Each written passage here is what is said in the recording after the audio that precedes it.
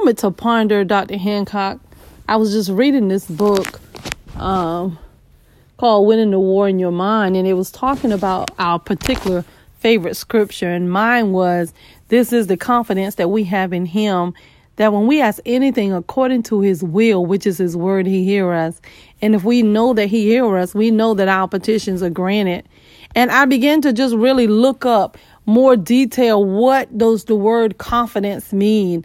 And the Bible Tools online says it's a multifaceted word that encompasses within Christian thought a range of aspects: faith in God, certainty and assurance of one relationship with God, a sense of boldness that is dependent on a realization of one's acceptance by God, and a conviction that one's destiny is secure in God. You guys, this is what you're talking about when you're talking about confidence.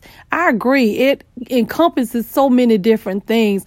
And because of that personal relationship with God, it really does change everything. So when you have confidence, that's a full assurance. That's a full circle. There is no breakage. There's no opening in that circle because of who God is in us and because of who we are in him.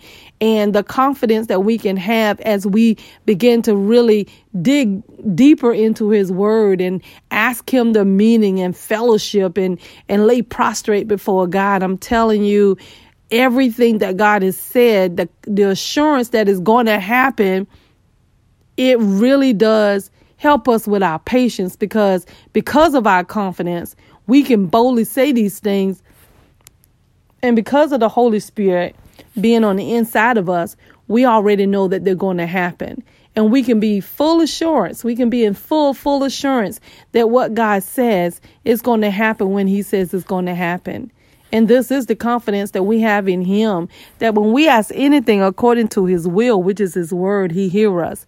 And if we know that he hears us, we know that our petitions are granted. Real Talk, Dr. Hancock. We need you to like, comment, subscribe, and share.